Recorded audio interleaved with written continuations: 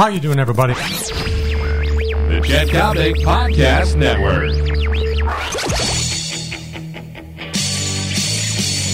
Number 23 in Chicago Bears blue and orange. We're talking, of course, about number 23. We're talking about baby Devin Hester. Game time, long ball time, daily Coppock time. How you doing, everybody? I'm Chet Coppock. With all due respect to Devin Hester, yes, I appreciate the fact that he has scored 17 career return touchdowns off kicks, off punts.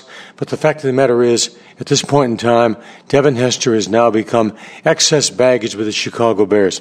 Check his numbers over the past 5 years, and thank the good Lord that general manager Phil Emery and head coach Mark Trestman determined that the end of the Devin Hester wide receiver experiment should finally take place. Devin Hester not only couldn't run a great route, he couldn't even spell the words great route.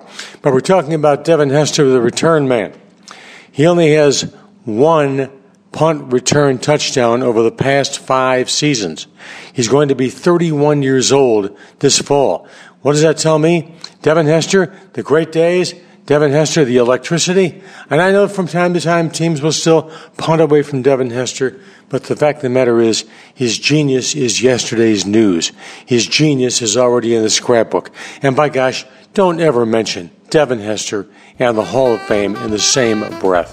This guy was a one-dimensional football player who for 3 or 4 years was majestic, magnetic, electric, the whole 9 yards. The fact of the matter is, right now, the Bears should cut Devin Hester. Devin, does that sound mean? I'm sorry, but you know what? Pro football is a business. I'm Chet Coppock for Newsbox.com. The Daily Coppock brought to you by my great friend John Coyne and the marvelous people at American Taxi.